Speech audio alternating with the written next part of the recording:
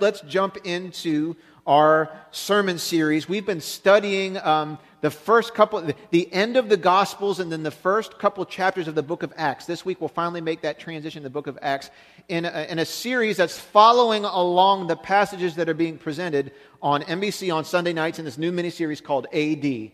And it actually picks up the period of history between the resurrection of Jesus Christ and the birth of the Christian church. It's a fascinating period of history. And tonight, they're actually going to be covering the first two chapters of the book of Acts. The book of Acts is written by Luke, the same author as the Gospel of Luke. Actually, if you just started reading Luke and you didn't stop and you went right into Acts chapter 1, it would flow as one continuous story. And tonight, they're going to cover part of what we're going to read here this morning. So our text for today is found in Acts, which is in the New Testament. Happens right after the Gospels. So the Gospels are the biographical account of Jesus' life. Acts is what happened in literally the hours and the weeks and the months right after the resurrection of Jesus. What happened to the apostles when Jesus went back to heaven? What happened to the church? Jesus kind of turned over all of the responsibility to human beings, and he went to heaven. And so we really get to see what happened next with the birth of the church. I'm going to read 4 verses to you from Acts chapter 2. And then, right after that, we're going to show you a video clip from a clip that's been made available to us from tonight's episode of the AD series to see how maybe this might have happened. So let me read you from Acts chapter 2. On the day of Pentecost, all the believers were meeting together in one place. Can I just pause there for a second? This is the only time in history that this has ever happened. All the Christians in the entire world were in one place at one time. So we can't repeat this. This just happened once. All the Christians in the entire world were in one place at one time. Suddenly, there was a sound from heaven like the roaring of a mighty windstorm, and it filled the house where they were sitting. Then what looked like flames or tongues of fire appeared and settled on each of them. And everyone present was filled with the Holy Spirit and began speaking in other languages as the Holy Spirit gave him this ability. The title of this morning's message is The Work of the Holy Spirit. What does he actually do? What is his job description? What work does the Holy Spirit do? And one of the pivotal passages in the New Testament happens here in Acts chapter 2. So I want to invite you just for, clips about a little over 2 minutes long. I want to invite you to kind of watch a little bit of a clip of how this might have happened on the day of Pentecost.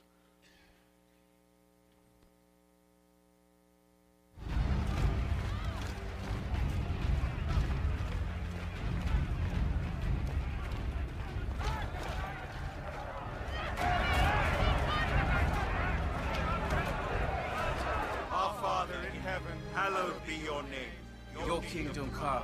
Your will be done on earth as it is in heaven. Give us today our daily bread, and forgive us our debts as we have also forgiven our debtors.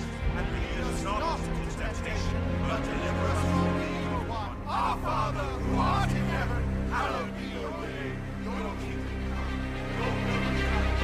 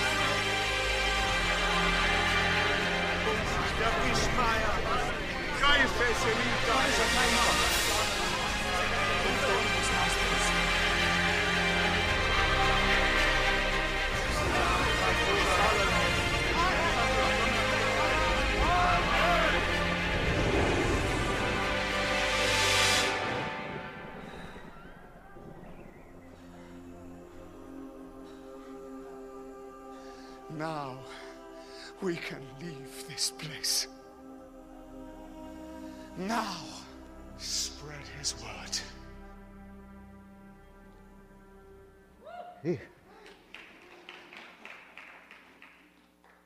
What I really like about this particular perspective or possibility. And let's just be honest. I know sometimes I get a little apprehensive about a biblical movie or a biblical, because the producer's always going to take some kind of creative license, and they're going to have to kind of present it in a way. And truth be told, every sermon is creative license. Anytime any one of us tries to teach the Bible, we're sharing a verse with someone, we're doing the best that we can to try and explain it in our own terms. And I realize that we don't have a verse in the Bible that says the moment this happened, Peter says, okay, let's go spread the word. But you have to understand, these guys were pretty enthusiastic about going and telling everyone about Jesus, and he said, don't do it yet. He said, wait first. And when have you ever known Jesus to look in the eyes of someone excited about doing his work and saying, hold on, wait? Especially these guys, because these guys always waited. They never went and did anything. But now all of a sudden they're excited, they're motivated, they've seen the resurrected Christ, they've had 40 days of proof. They want to go tell everybody about Jesus. But he says, wait in Jerusalem for the promised Holy Spirit, and then go and tell everybody about me. He didn't say go repeat my teaching. He said go tell them about me. And so I think it's absolutely consistent with what actually happened for Peter to finally step up and say, this is what we've been waiting for like 8 days in this room. This is what we've been waiting for to happen. He said something would happen. They didn't know exactly what they were waiting for, but that was pretty obvious that it was. God is good at being obvious when we need him to be obvious, and he was very obvious to them. So what I want to talk to you about this morning is the work of the Holy Spirit. This week in the AD series, you will watch the arrival of the Holy Spirit just like you did at Pentecost. But I want you to know something. I think there's a little bit, especially in Pentecostal churches, what I mean by that, churches who believe that this promised Holy Spirit is still active and available today for all believers. In a Pentecostal church, sometimes we take this verse and say, this is when the Holy Spirit started working. It started right there in the upper room. That's not true. The Holy Spirit has always been working. In fact, if you went to the front cover of your Bible and you opened it up, you'd only read a couple sentences before you'd already see the Holy Spirit working. In the beginning, God created the heavens and the earth. It was formless and void. And the Spirit of God, the Holy Spirit, was hovering over the waters. And when God spoke and said, let there be light, you know who he was speaking to? He was speaking to the Holy Spirit. God spoke it and the Holy Spirit executed it. God gave the instruction, the Holy Spirit went and did it. They were working in conjunction from the very beginning. All through the Old Testament, we see the Holy Spirit was active. He came upon judges, he came upon prophets, he came upon kings. He was active in Jesus' life. If you read the account of how Jesus was born, it says the Holy Spirit overcame Mary. And it was the Holy Spirit's power who caused Jesus to be conceived in her womb. When Jesus was baptized in water before the day of Pentecost, we see the heavens open and we hear an audible voice from God, and we see the Holy Spirit descend like a dove and land upon Jesus. The gospel writers tell us that Jesus himself constantly gave credit to the Holy Spirit for his power to do miracles and teach. He said, the Holy Spirit is upon me to preach the good news, to heal sick, to bind up brokenhearted. The Holy Spirit has been active since before recorded time even began. Then Jesus says this after he's raised from the dead. Jesus, in Acts 1:8, it says, and after the resurrection, Jesus promised his disciples, you will receive power when the Holy Spirit comes upon you. And then you'll be my witnesses in Jerusalem, in all Judea, in Samaria, and to the ends of the earth. And I want you to know that Jesus kept his promise. He kept his promise. It didn't happen immediately. They had to wait. But a few days later, I want you to understand, if God makes promises, he keeps them. We have a covenant-keeping, promise-keeping God. There is no human being, even on their best day, who has kept every promise they've ever made. That's why it's important for us to read our Bibles and understand, what has God promised you? Because if he's promised it, you can depend on it, you can trust on it, you can build on it, you can file it away and know it's going to happen. This Bible is filled with hundreds and hundreds and hundreds of promises. You know, if you want to be good at keeping promises, don't make many of them. If I tell my son today, hey, listen, next Friday I'm going to take you to Chick-fil-A. I promise you, next Friday morning, he will wake up and he will remind me, Dad, you said today we're going to Chick-fil-A. So I've learned with my son, don't make too many promises. He stores them all away and he remembers them. God's made hundreds of promises and he intends to fulfill every one of them. So it's best for us to learn what those promises are, so that in times of despair and discouragement and distress and anxiety, you can go back to those things and speak them out over your life again and remember those things and say, I don't have to take on all this stress and anxiety. God has promised, and by faith, I believe he will make good on everything that he's promised me. Jesus kept his promise when God poured out his Holy Spirit upon the believers gathered in Jerusalem, like what we just saw. And the impact of the arrival of the Holy Spirit was so powerful, it galvanized Peter and it gave him and all the other apostles the courage to preach openly. From this point forward, moments later, if you keep reading in Acts, after the video stopped, Peter stands up with the others on one of the most crowded days of Jerusalem, in the same area where just 50 days earlier, they had crucified Jesus. He stands up in front of the same people and says, this man you crucified was in fact the Son of God who came there. He preaches the most powerful evangelistic sermon recorded in the entire Bible, and 3,000 people get saved on the spot. In the middle of the street, in the middle of a festival. This is what happens. And this is the same guy, Peter, who a month and a half earlier was too embarrassed and afraid and ashamed to even publicly identify with Jesus. You see the radical transformation in his life of the power of the Holy Spirit? It changed everything about who he was, and the confidence and the courage and the boldness that he had to represent Jesus to a world that was hostile towards Christianity. It changed them. And actually resulted in a great revival that you can read about later on in Acts chapter 2, and a great missions movement that took the gospel. Keep in mind, all the Christians in the world were in Jerusalem at this time. And after this moment, it started a great missions movement that spread the gospel the whole way from Jerusalem to Rome. And over the centuries, from Rome, across the seas, and eventually over here to us, to you this morning. And it all started here. So it's a powerful period of history. So here's the big idea. Big idea, this is in your notes. If you have your sermon notes, you can open up, you can follow along with me. The big idea is that the Holy Spirit has always been working, but his work is not random or aimless. He has a specific job to do. The Holy Spirit's always been working. It didn't just start at Pentecost. The Holy Spirit's always been working, but it's not just been random. It's not just been mystical. I know sometimes sometimes by nature, this whole trying to understand an invisible God thing, there is a mystery to it. The Bible uses the word mystery. We sang it earlier. What a marvelous mystery. It's some of it our finite mind can't wrap around. But I want you to understand the Bible is very specific about the Holy Spirit. And the Holy Spirit is not an it, it's a he. The Holy Spirit has had a specific mission, a specific job to do. And so this morning, we kind of just want to look at the Holy Spirit's job description, if I could use it that way, the work that he does.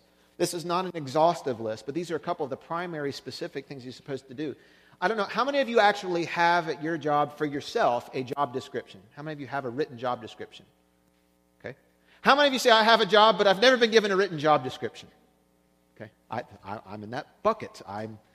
Just go pastor the church. Just go whatever that looks like. Sometimes people ask me, Pastor, what do you do all week? When we see you on Sunday, we know you get up there and talk, try and keep us awake for a little while. But what do you do? And, sometimes I think down, I was like, man, I do a lot of things over a lot of hours. But it's not really on a job description. Well, whatever needs to be done. I pretty much offer 24/7 spiritual leadership to anybody who comes to this church. And so, it involves a lot of different things. I don't have a specific job description. Sometimes I wish I did have one, because if you have a job description, you can say no to things. That's not in the job description. That's not in there. I don't feel like doing counseling today. It's after 10 o'clock. I don't do counseling now. You can't have an emergency till 7 o'clock tomorrow morning. You can't do that, Holy Spirit doesn't have necessarily a written job description in Microsoft Word, Times New Roman 12-point font with little bullets and things, and though it makes me happy, he doesn't have one of those. But the Bible does teach us some specific things that he does, and a lot of times people want the X, Y, Z's of Christianity, but sometimes we need to go back and talk about the ABCs. The ABCs are very important, so these are just kind of the ABCs of the Holy Spirit. Let me offer you a few things. Number one, and this is his primary job, and this is extremely important. The Holy Spirit's primary responsibility is to exalt Jesus. The Holy Spirit's primary responsibility, and you have to listen to this carefully, especially those of us that have would say, most of my religious and Christian experience has been Pentecostal. The Holy Spirit's job was never to steal the show from Jesus. The Holy Spirit's job was never for us to be so enamored with gifts and what he does and these phenomenal things that he does and just be enamored with the gifts and the working and the phenomenon. His whole responsibility is to be an arrow that points people's attention to Jesus Christ. That's been his job. Jesus tells us through the gospel writer John, I'll read two verses that are kind of merged together from chapter 15 and chapter 16. Here's what Jesus says. But I will send you the advocate, the Spirit of truth. He's talking about the Holy Spirit. He will come to you from the Father and will testify all about me. He will bring me, meaning Jesus, he will bring me glory by telling you whatever he receives from me. You see, the Holy Spirit is not an independent contractor. He does what Jesus wants him to do. He says what Jesus wants him to say. They work together in conjunction. They're a team. They're not all doing it. God the Father, God the Son, God the Holy Spirit. They don't have these team meetings where they sit down and have these knockdown, drag-out fights. They're in agreement. But the Holy Spirit has a specific role. And his role is always to exalt Jesus. This is his first and primary work. The number one item on his job description. It is the work about which he is always most concerned. He's most concerned with pointing people's attention to Jesus. In your life and in my life, anytime the Holy Spirit is active, he's trying to draw you and I closer to Jesus, to make Jesus more tangible to us, to make our senses more aware and convinced of who Jesus is. That's his whole responsibility. Everything else the Spirit does connects with this primary task. The problem is that you and I, if we were very honest, that's not number one in most of the way that we live. Most of us aren't cognizant of the fact that my job is to draw people's attention to Jesus Christ, and sometimes we get it backwards and we make it all about us, especially in Christian circles and especially in Pentecostal churches.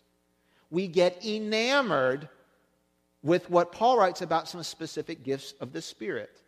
Now, this is a whole other teaching in and of itself. I don't want to go way far there, but I recognize this morning that most of us here are pretty unfamiliar with Pentecost or being a Pentecostal church or a church that believes in what that is. Very simply, a Pentecostal church believes that this promise that Jesus said, I'll pour out my Holy Spirit upon you.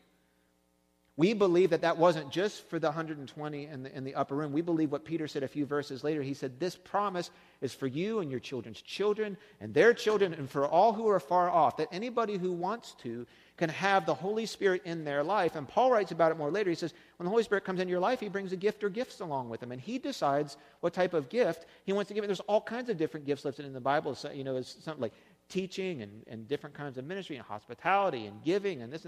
And then there's some other ones that gifts of healing and gifts of prophecy and gifts of speaking in tongues with the interpretation in tongues.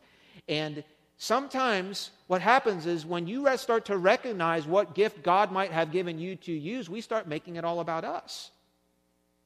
We like when God gives us the gift of teaching and we get to teach and people come up and say, you're such a great teacher. That goes to your head pretty quick. People say to me before, Pastor must be pretty heady. 200 people come and listen to you talk every week. I said, look, I'm not arrogant enough to think that you all get up early on Sunday morning and rearrange your schedules just to come hear a man talk. First of all, it is a gift from God. That is not me. That is a gift that God gave me that he uses through me, and you have a gift and I have gifts. The problem is sometimes we feel like if we didn't see a particular gift that we like operating on a Sunday morning, we go away and say, well, the Spirit wasn't there this morning. Or, by translation, if I call everybody to the altar and say, I believe that we want to pray for people who are sick today to be healed, we'll have people going home, we need this every week. By God, we finally hit it right on the mark. The idea is that the Holy Spirit doesn't want us going home talking about the gifts. He wants us going home talking about Jesus. And whether Jesus decides that today he's going to connect with us through his Holy Spirit through teaching or through worship or through prayer, or through the use of a different kind of a gift here, who's to say but the Holy Spirit? The idea is that the Holy Spirit's main responsibility is to point people's attention to Jesus. The reason why the reason why God gives us the gifts of healing to be able to use is not just so our bodies can get better, because eventually my body, if Jesus doesn't come and take me, eventually something's going to take my body.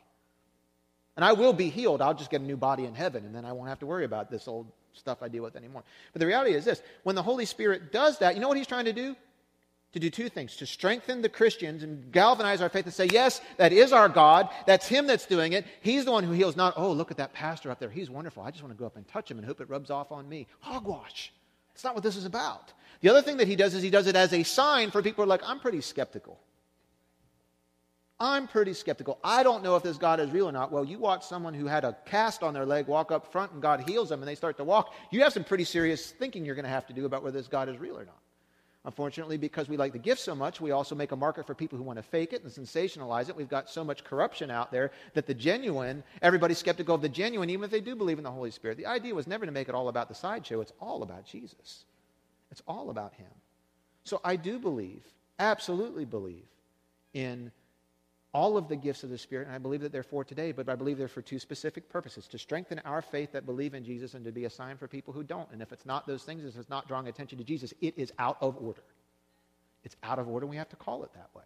The Holy Spirit's main responsibility is to exalt Jesus. It was his main mission. Well, how do you know that, Pastor? Well, look right out of the gate.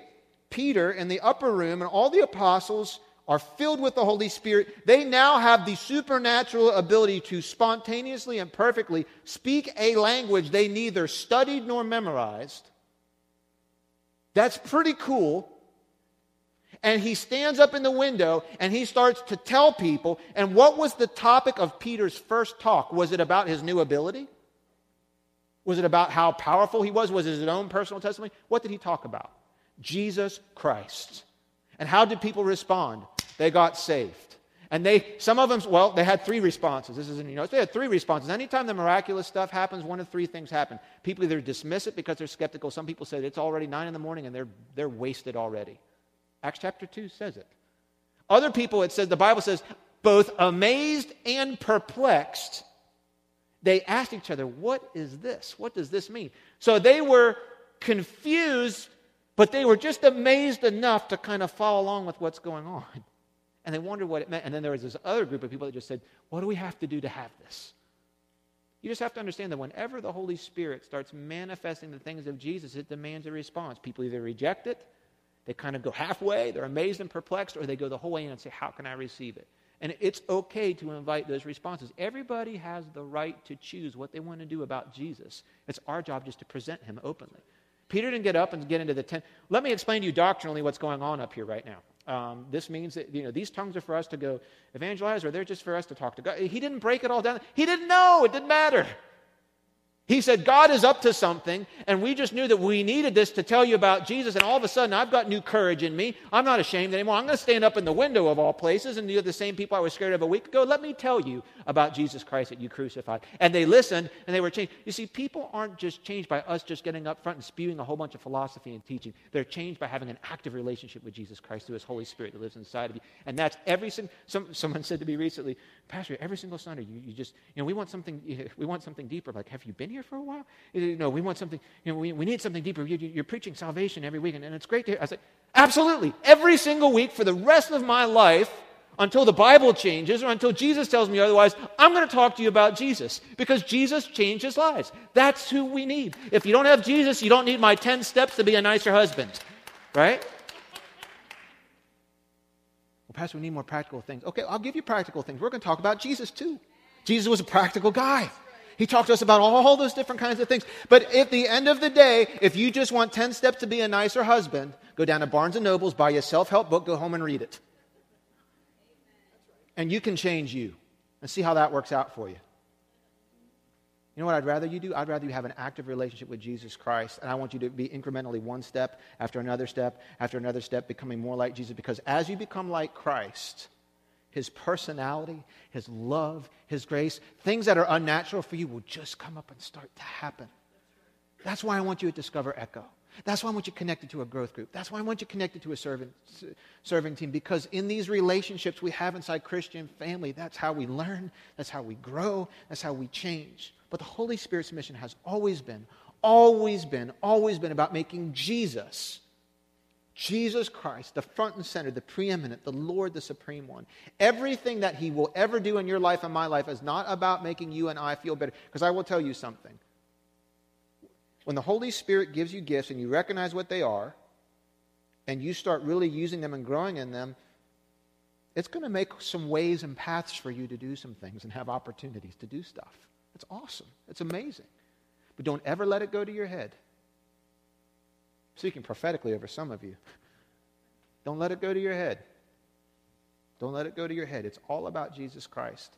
I know wow, okay. So here's another question I get asked. Well, Pastor, I hear you say that, and I've seen this evangelist who said he had a powerful healing ministry or has a big teaching ministry, and then it turned out later on there's all kinds of corruption in their life. So were all those things fake and phony? Not necessarily. Here's the thing that we get really mixed up. It is possible for God to give you a gift, and the Bible says the gift he gives you is perfect. It's like I can give my son a baseball bat. Perfect baseball bat. He can go out and hit pop flies, or he can take it across the street and whack the neighbor kid over the head. That bat has the potential. The bat, it's not a problem with the bat, it's a problem with the kid's heart. Here's what the Bible says. The gifts that the Holy Spirit gives us are perfect, but we're imperfect. So it means it's possible for me to be imperfect and be using a perfect gift, and the gift still works even if my heart's lousy. We would like it better if the gift would just stop working. Like if I had a fight with Kendra this morning, that I'd get up front and I just couldn't even put two words together, and the notes would fall out of my page and I couldn't preach this morning. The reality is, and I probably have at times in my life, had all kinds of sin and garbage in my heart and still got up to preach or teach or pray for people, and they got healed in the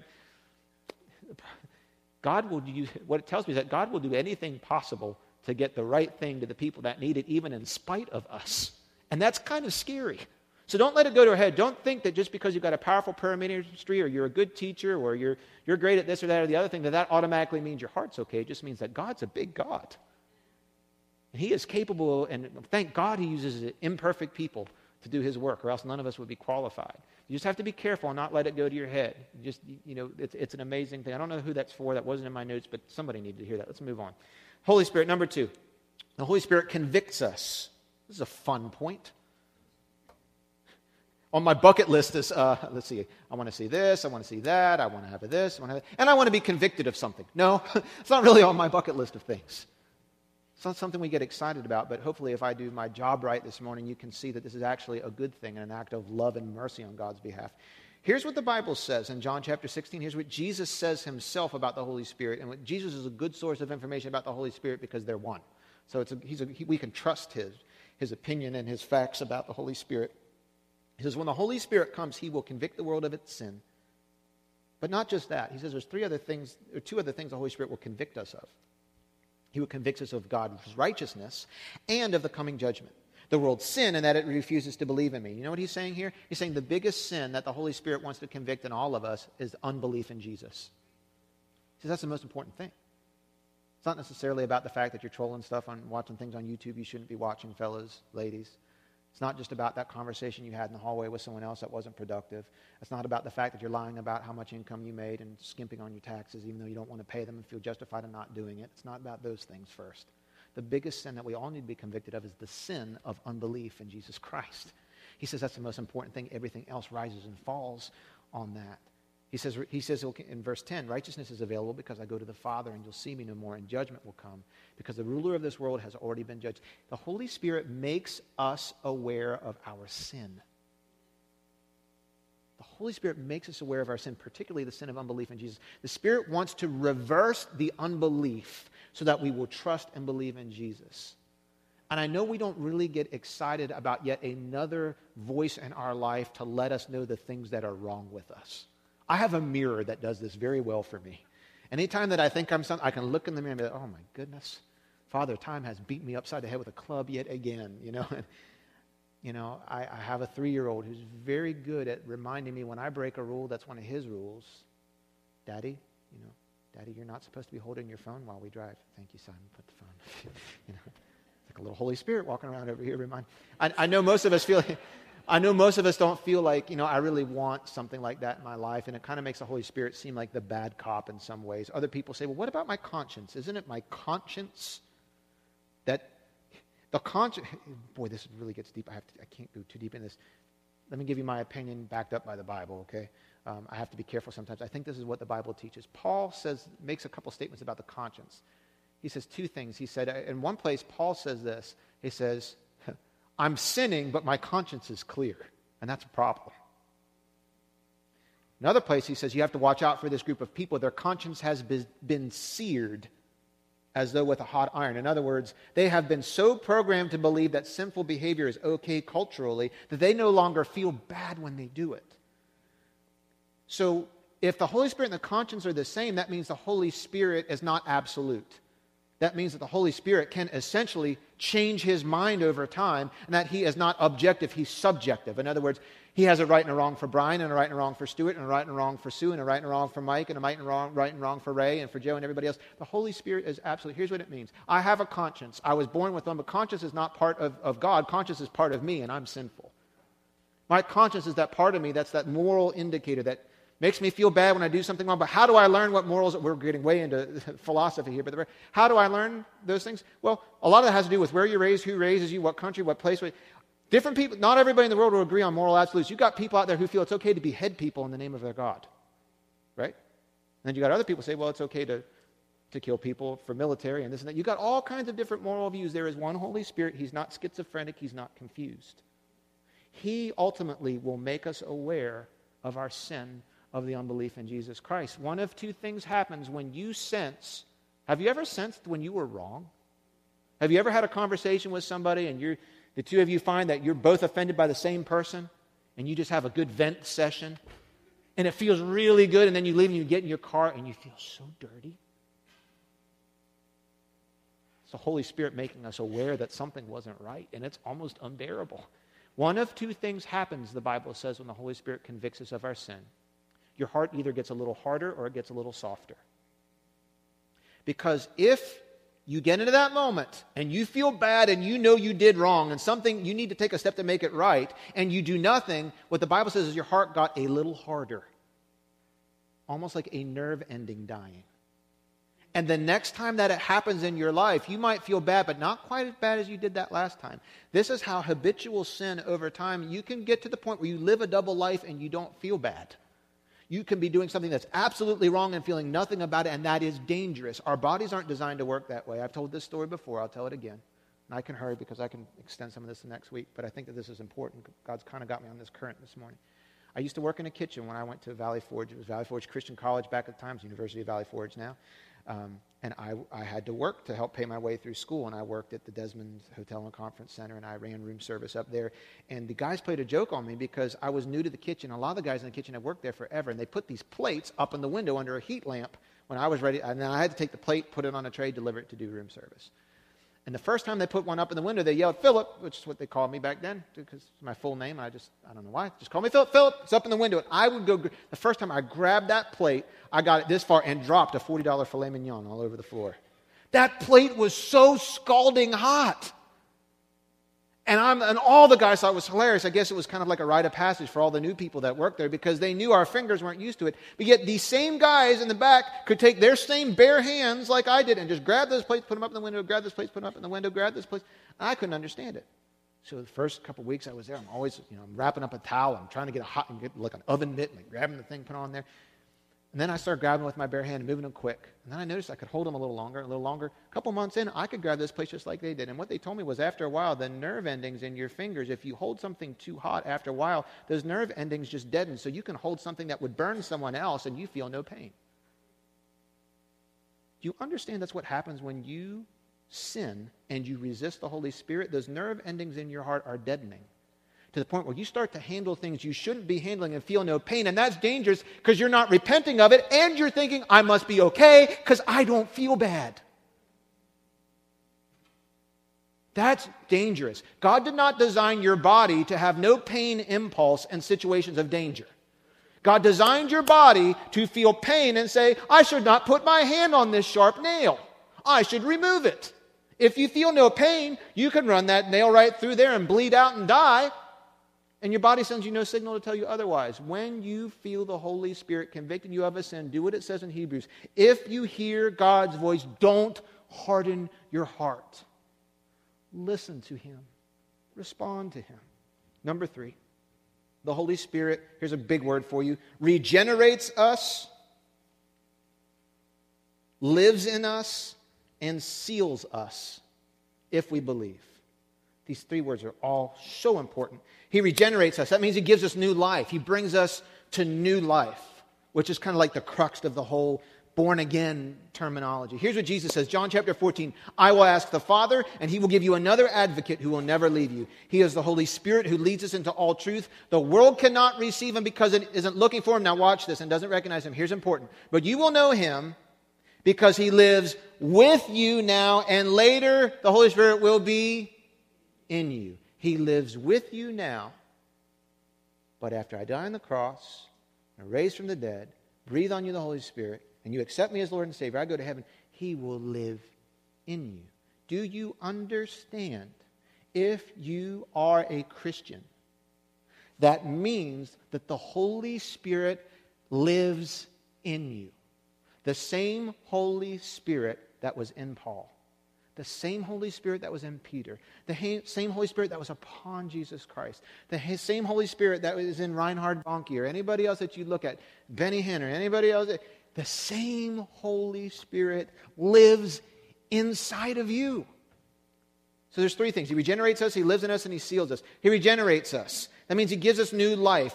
Jesus said, I assure you, no one can enter the kingdom of God without being born both of water and of the Spirit. How does that happen? How can I, like Nicodemus says, like he asks this gross question. He's like, do I have to crawl inside my mother's womb and be born all over again? That's gross.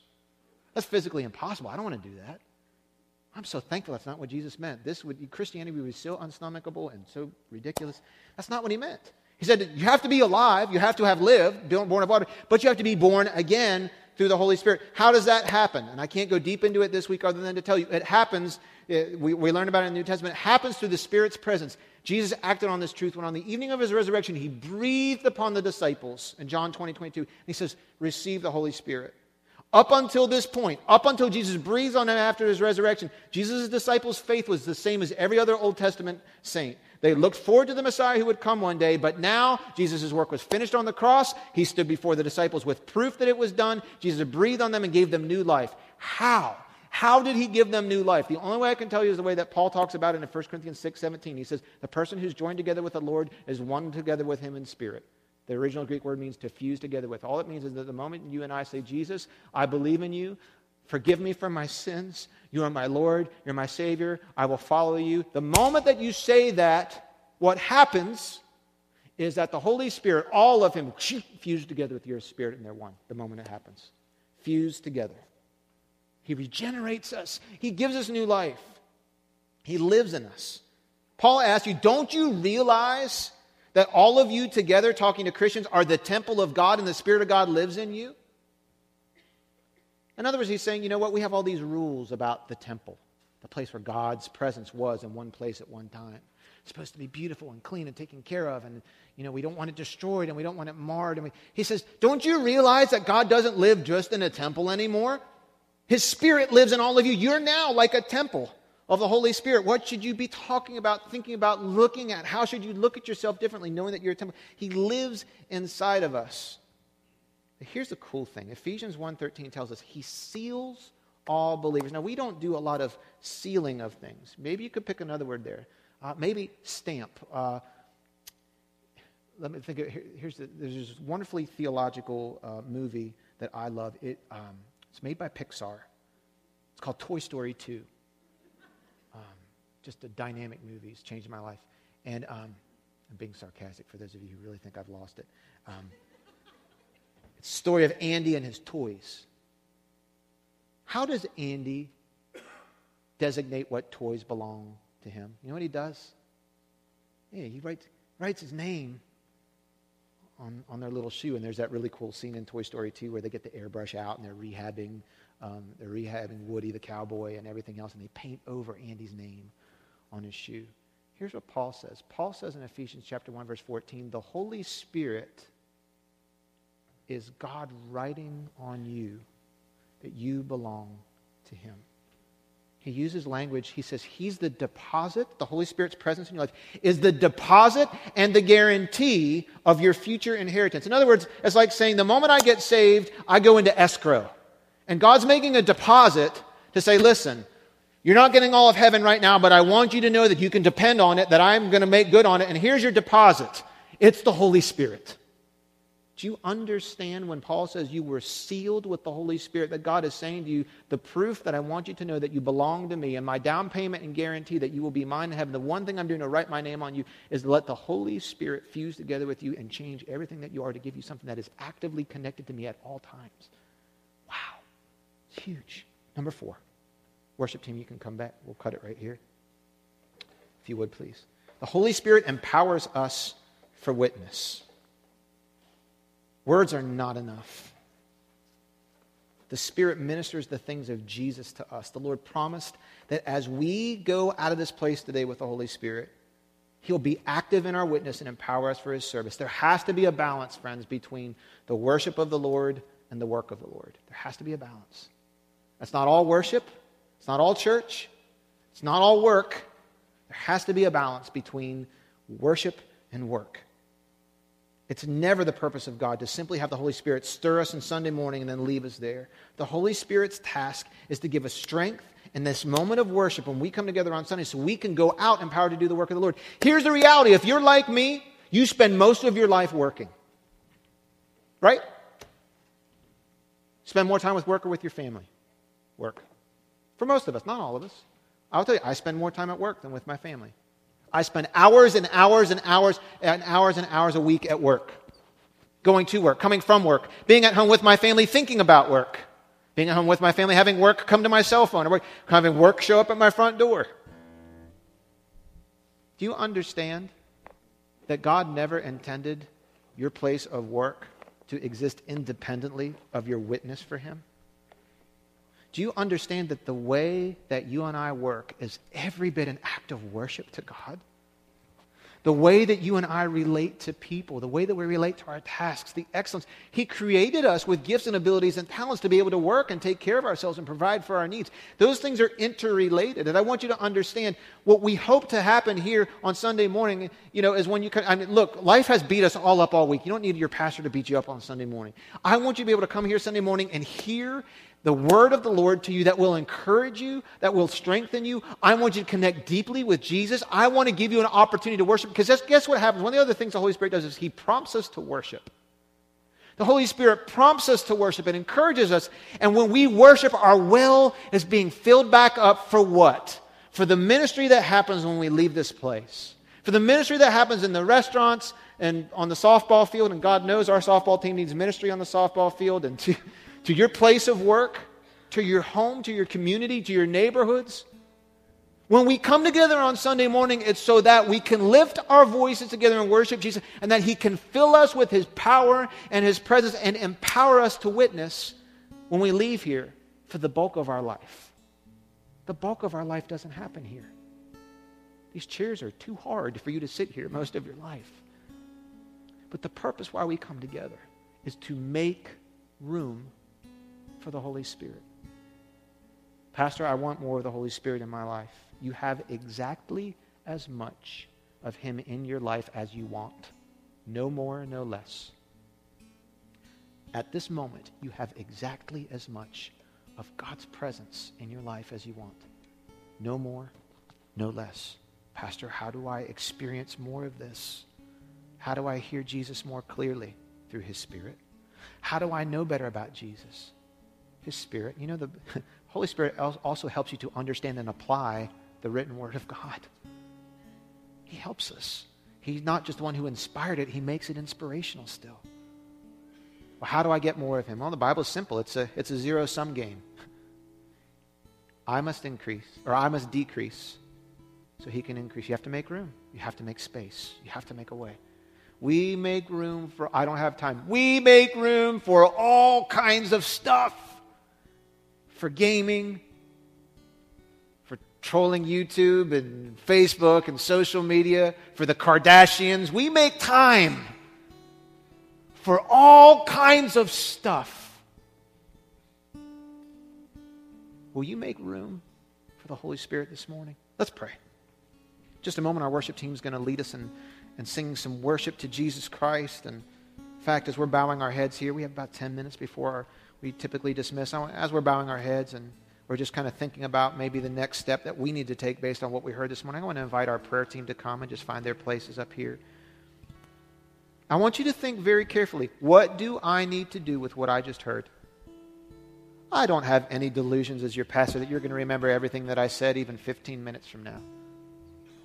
I won't remember everything I said 15 minutes from now. But there might be that one thing that when you heard it today, the Holy Spirit Himself kind of wrote it in Sharpie on your spirit. And I want to pray that comes back to your mind right now. Is it something you need to change? Is it something you need to start? Is it something you want to stop? Is it something that you need? Is it something you need to act on?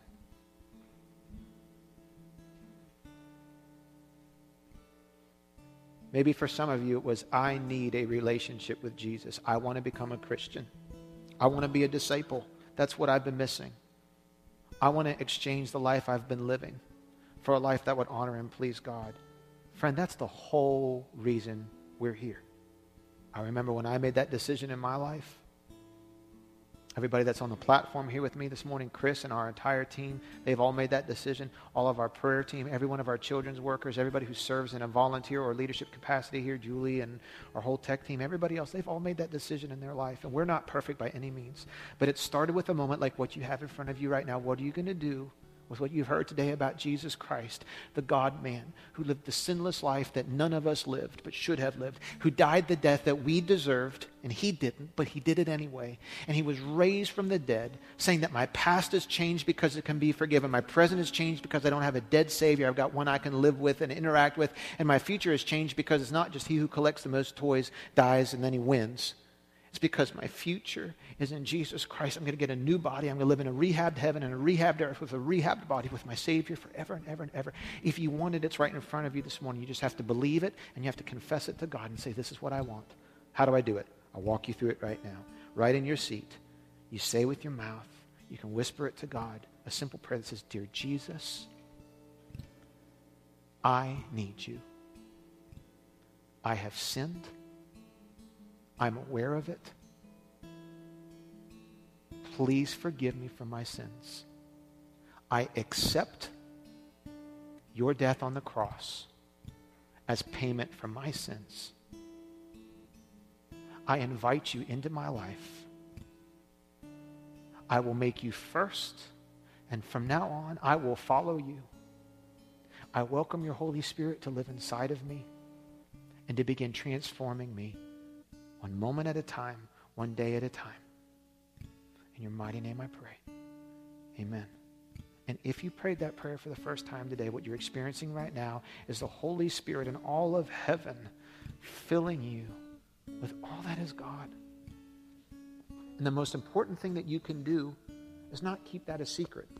I'm not saying you have to do what Peter did and go down to Chick-fil-A, or, well, they're closed on Sunday, but go to another restaurant that is open and stand up on the table and tell everybody what happened. But I do want you to tell somebody. Your Connect card is a great way you can do that. You can just write your name on there, and there's a box in there that says, I made a decision to follow Jesus today, or I was walking far from him, and I made a decision to reconnect with Jesus today. I invite you to come to Discover Echo next Sunday at 11:35, and I'll give you the next steps for how we're going to help you become a disciple of Jesus Christ. And we're going to help you make this commitment something that you walk through for the rest of your life. That's the next step for you, and I'll be there to help you walk along every single step of the way.